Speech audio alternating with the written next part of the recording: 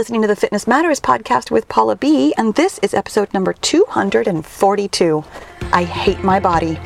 Welcome to the Fitness Matters podcast, where every week we talk about the fitness matters that matter to you. I'm Paula B, YouTuber, certified life and weight loss coach, soon-to-be author, and your best middle-aged fitness friend. Are you ready to talk about the fitness mindset that matters to you? Me too. Let's go. Ready to read and, better yet, talk about another great self-help book? Join the Paula B Wellness Over 50 Book Club in partnership with Chirp Audiobooks. Our July-August pick is The Untethered Soul by Michael Singer, and you can grab it at a great discount with no monthly subscription fees at chirpbooks.com/Paula. That's P-A-H-L-A. And while you're there, be sure to click the follow button to get exclusive access, updates, and information about our live event. See you there. Hello, my friends. You guys, how about that intro, huh? I mean, there's like no way to make that sentence sound like a friendly podcast introduction. This is a little bit of a serious topic today. I mean, it's not maybe the most serious one we've ever talked about before, because I do have a couple of podcasts on grief, but this is one that I have been wanting to talk to you about for quite some time, and I wasn't sure exactly where I was going to go with it or what I wanted to do with it. And one of the things that I'm doing, let me pull back the curtain before we even start talking about our topic. One of the things that I am doing now with the podcast is really trying to distill what I want to say into one really usable nugget. Now, I've technically speaking always done that, but I'm actually trying a little bit harder now to really give you something actionable every time we talk so that you can take what I am saying out with you into the world and apply it to your life. So here's the thing about that sentence. I hate my body. It feels terrible, right? Like that's a rough thing to tell yourself. And that's what we're talking about today. Whether or not you have heard that exact sentence in your brain, or if you have other things that you tell yourself about your body, your life, about menopause, about your hopes and dreams for the future, about all kinds of things. What I really want to talk to you today about is not being afraid of your thoughts.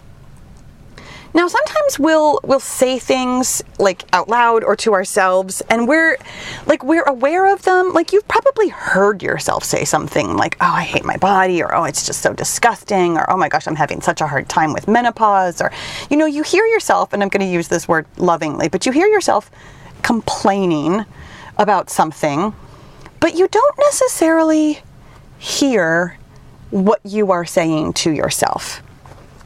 And the thing about the mean things that we say to not to each other, to ourselves, is that we wouldn't say it to somebody else. And therefore we have this, almost like this layer of, well, I don't want to examine it. I don't want to think about it because I know it's really mean.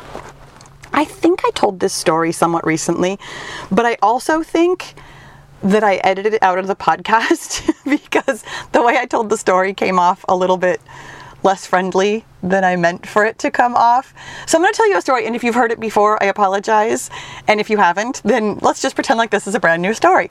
I went on a road trip recently with my mom, and it was right after gas prices first went skyrocketing, which would have been, I don't know, a couple of months ago at this point. It's $6 for gas is almost normal now, which is so weird to me. But in any event, it was right after gas prices just went through the roof. We were traveling a fair distance, and so I had to fill up my gas tank. I drive a minivan, by the way, and it has an 18-gallon tank. You could probably do that math a whole lot better than I can, but we were almost on empty, and so I filled up the gas tank.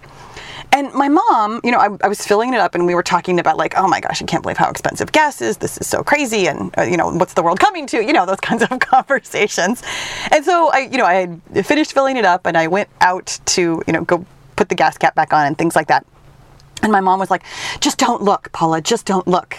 because of course, the number was going to be huge, as it was. I mean, it was a well over $100. And I thought to myself, even in the moment, well, okay, I didn't think to myself. In the moment, I kind of rolled my eyes at my mom. And I think that's why I edited this story out of the podcast before. I might have left it in, but I think this is why I edited it out, because I was still in kind of that eye-rolling mode of that it's so ridiculous to tell yourself to just not look. But it's funny that since then, I have actually noticed in myself and other people about a lot of different topics, not just gas prices, but like thinking about stepping on the scale, or thinking about adding up your calories, or thinking about like any number of things that we think we can't handle. I want you to know that you can handle this. You can handle hearing what you are saying to yourself. Yeah, it's mean. And that is why I tell you to go looking for it. When I tell you to use the two-step tool, and here's where I'm going to point you to the episode, I don't remember the episode number, but it's Mind Management, where we talk about the two-step tool, where you find your thoughts and decide if they're helpful. I know how hard this is. Like, I know the barrier of entry for lots of us is the whole listen to your thoughts at all thing. Like, thinking about not just hearing "I hate my body" in your head, but writing it down on a piece of paper, it feels like you are committing this thought to some kind of permanence. That you are admitting that you say such a thing, or admitting that you feel such a thing. And it feels really like scary or awful in a way that it doesn't need to. The thing about finding your thoughts and deciding if they're helpful is that I actually want you to find all of your thoughts. Even the ugly ones, even the mean ones, even the ones that you wouldn't ever say to anybody else in the world. All of your thoughts are rattling around in your head. And this idea of just don't look, I mean, you remember like either when you were a kid or if you ever had kids, like playing hide and seek, where you think to yourself, oh, if I can't see them, they can't see me. We play this game with our thoughts. We play this game with the scale. We play this game all the time. And the fact is, just because you're not looking at it doesn't mean it doesn't exist. You weigh what you weigh, whether you step on the scale or not. You look like you look, whether you look in the mirror or not. You have thoughts in your head, whether you are listening to them or not. And the first step towards feeling better is, kind of ironically, feeling worse. I know that sounds so bad, but it is going to feel temporarily worse to hear these ugly thoughts. And here's what I want you to know about listening to your ugly thoughts. You don't need to be afraid of them, because they don't mean anything about you at all. You have thoughts.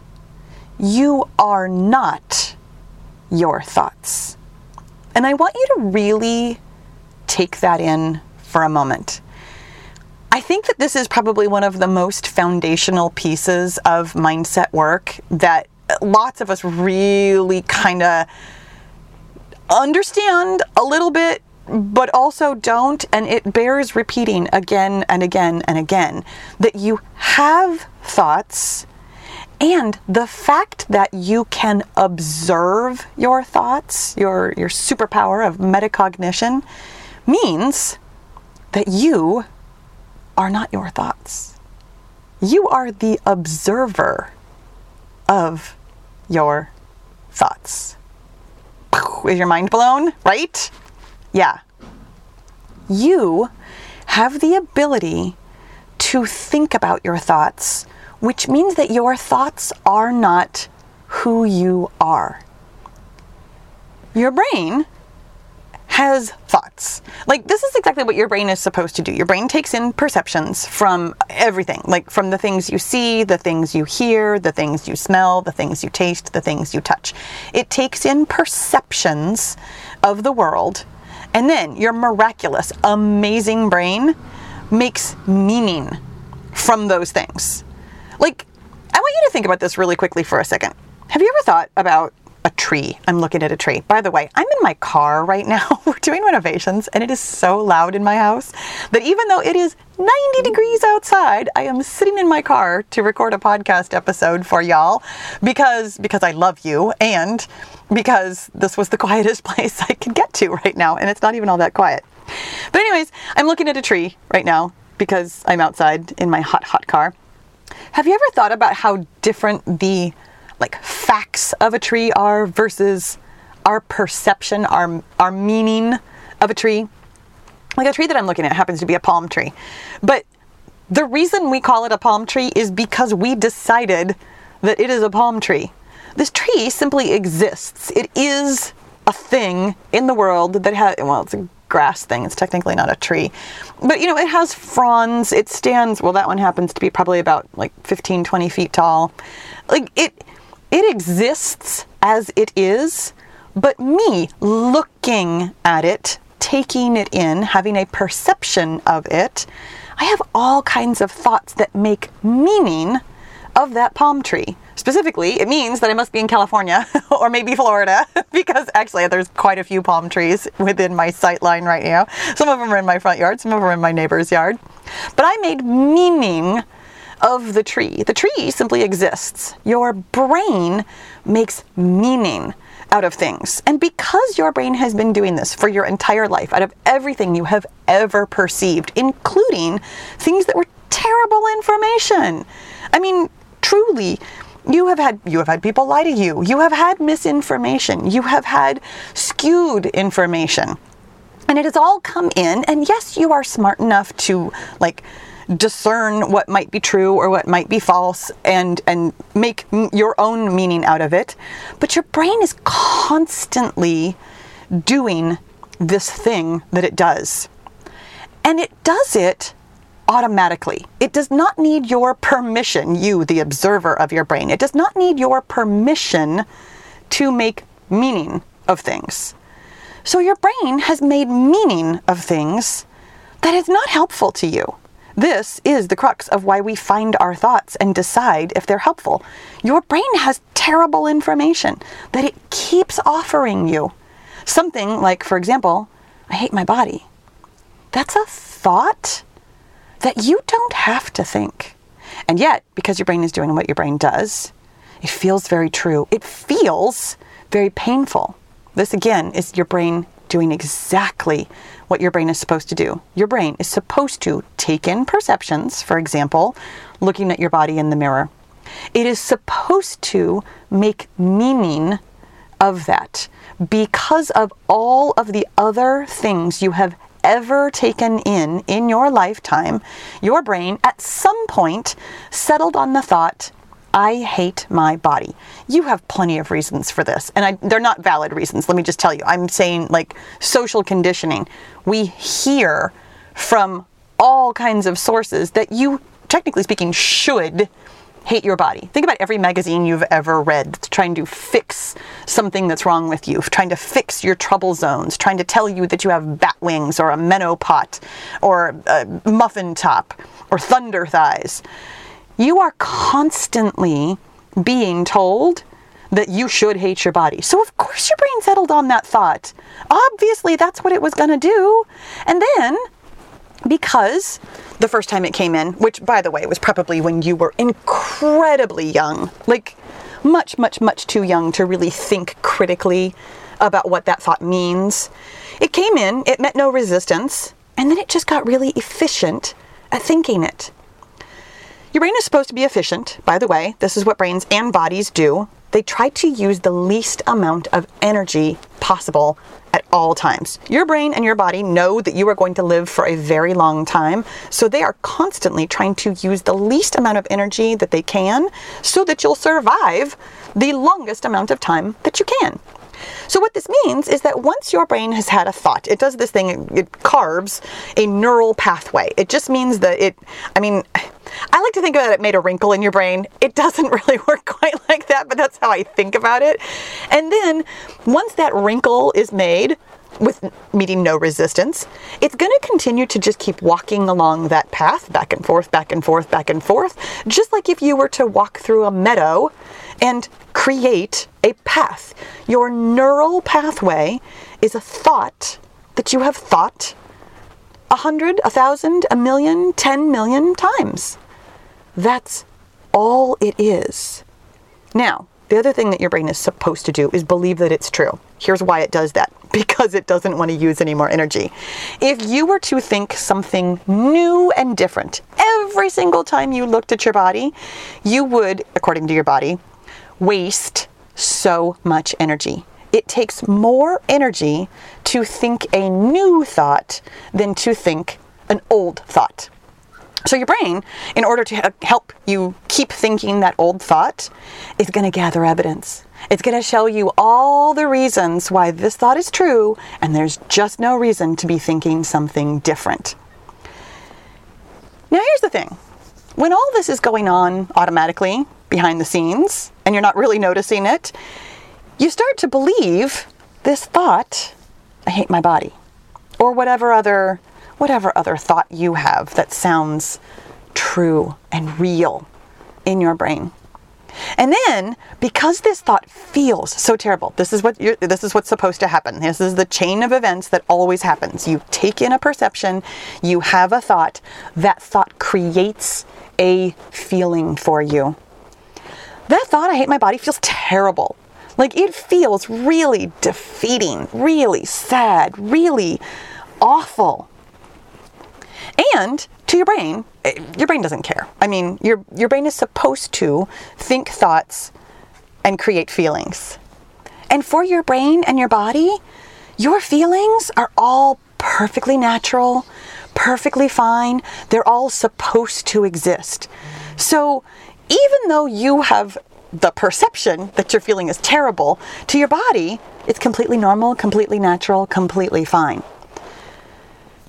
The thing is, though, you very likely don't want to feel that yucky feeling. Like you think the thought, you have the yucky feeling, and then you would really rather avoid feeling that yucky feeling. It's why we try to not step on the scale or not find these kinds of thoughts that feel painful. We would much rather avoid something that seems like it's going to be painful. This is what I call on Janet Jackson to help me out here with the pleasure principle. It is a well-known, established psychological fact that your brain is always, always, always seeking pleasure and avoiding pain. So when it has a thought that creates a feeling that you think is painful. Again, your feeling is perfectly natural, perfectly acceptable to your body, but you have thoughts about, oh, this feels so churny in my stomach, and I get sweaty, and I feel kind of sick and sad, and you have created for yourself a situation in which you would like to avoid feeling that yucky feeling. Again, completely normal, completely natural. None of this is a problem yet. Truly, if you take nothing away from this podcast episode, take this away. Nothing that I've talked about so far is actually a problem. Everything that you are doing, having the thought, I hate my body, and then wanting to avoid thinking that thought, and then wanting to avoid examining that thought, perfectly normal and natural. Here's the part where I'm going to tell you to do something abnormal and unnatural. I'm going to tell you to actually find that thought, to actually write it down on a piece of paper and look at it from the lens of your compassionate observer, compassionately observing this thought without judging yourself for having the thought. Your brain is supposed to think thoughts like this. It makes absolute sense that your brain has offered you the thought, I hate my body. It doesn't mean that that thought is true. It doesn't mean your body should be hated or is hateful. It simply means that you are having a thought. And And when you can remove that layer of judgment, like I shouldn't be thinking this, or it's so awful that I think that, or it feels so terrible when I think it, and I don't want to think it, I want to avoid it, I don't want to examine this, I'd really rather just look away. When you can peel all of those layers off of the thought and simply look at the thought. For me, this is actually really easy. I literally wrote that down on this piece of paper as the title of the podcast. I hate my body. It's 4 words. It's, can I count? 5, 6, 7, 11 letters.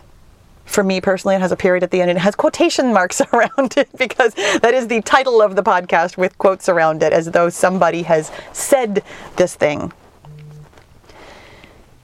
When you can see your thought on a piece of paper and compassionately observe it, this is where you can get real agency over it. When you allow yourself, and believe me, this is a situation in which you will need to allow this to happen. Your natural inclination is going to be to resist it. We just talked about that. That's completely normal. You want to avoid, generally speaking, you want to avoid things that are painful. But when you can remove the judgment about yourself having this thought doesn't need to be painful. It doesn't need to be crushing. You can observe that your brain has this thought. And further, you can compassionately observe the feeling in your body as uncomfortable, as unpleasant. Rather than avoiding trying to feel this feeling, you can allow this feeling to exist in your body and recognize that this feeling has information for you. Specifically, it has the information for you that this thought isn't helpful.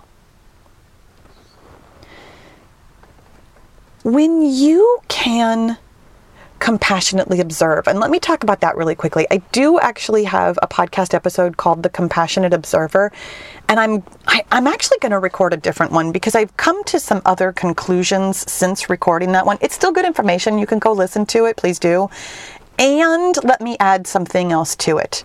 Because here's what I've noticed in my own practice of compassionately observing myself. And I say it that way really specifically, as opposed to being the compassionate observer. In the original podcast episode, I talked a lot about it as though it were a state of mind, as though it is this thing or a location that you go to, and from there, you can, do all this stuff with your journal. And what I've realized since then is that it is actually an action, observing, that is being driven, as all actions are, from a feeling of compassion. Which means that in order to compassionately observe your words, your thoughts, you actually have to have a thought that creates the feeling of compassion and drives the action of observing. For me personally, there are a couple of different thoughts, a couple of different tricks that I use. One of the thoughts isn't like a one sentence thought. It's actually a very visual sensation where I picture the person writing in the journal as a small child, and the thoughts being sentences that a small child is saying to me. I was a preschool teacher for a number of years. It's really easy for me to feel compassionate about small children. They're so unruly. They're so illogical. They just don't know anything. Like, they're supposed to be illogical, irrational, and all over the place. They're supposed to. That's just what small children are like. So when I think about my brain offering me these thoughts, I have a lot of compassion when I think, well, yeah, this thought came to me probably when I was a small child, before I had any ability, any defenses against just taking that in and taking it on as my own. Something else that you might do is picture these words coming from a friend, that can help you feel compassionate and then observe. Sometimes I've had people tell me that it helps to think of the thoughts as in some manner third person, whether or not it's a friend or a small child, maybe even a pet. Again, somebody that you feel compassion towards, which drives the action of simple observation without judgment. No matter how you can compassionately observe, that's what this takes. Compassionately observing your thoughts can help you not feel afraid of them. And let me reiterate, it's completely natural that you do feel afraid of them. It's completely natural that you don't want to observe your thoughts when they seem like they're going to be very, very painful, when they are creating uncomfortable feelings for you. Recognizing that that is the only thing that's going on here, that you personally are the observer of your thoughts, that you personally are not the embodiment of these ugly, painful, uncomfortable thoughts and feelings, but rather that you can simply see them. This is how we get traction. This is how we move forward towards loving your body. Sometimes people will offer you this advice that the thing to do is to put that thought out of your mind. This is something I grew up hearing also. And I see this advice given all the time, to distract yourself from ugly thoughts, to, intentionally think something better, something happier, something more loving towards yourself. When you hear, "I hate my body," remind yourself of all the great things your body can do.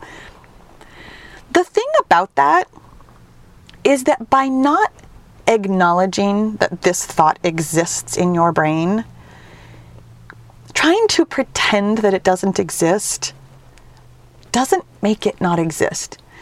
Simply piling more thoughts on top of it, and this is a princess and a pea kind of a thing. The pea still exists. No matter how many mattresses you pile on top of it, that pea is still there.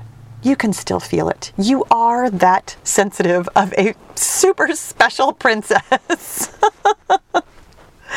Oh, I am too. Aren't we all special little princesses like that? When you have an unpleasant, uncomfortable, ugly thought, piling happy thoughts on top of it does not make that thought go away. Compassionately observing that thought, not being afraid of that thought, recognizing that that thought is not the essence of you, but rather it is a product of your brain.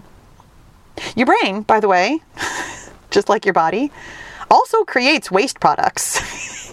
And you might think about it like that if that works for you. And yes, what I'm saying is that sometimes you have crappy thoughts. That's exactly what I'm saying. And it's completely okay. Your body produces waste too. That doesn't mean you're not a miracle. Doesn't mean you're not amazing. It just means that your brain and your body are supposed to do things biologically, chemically, organically. And you have the ability to compassionately observe that. Your compassionate observer, by the way, your ability to compassionately observe is the thing that's going to move you forward.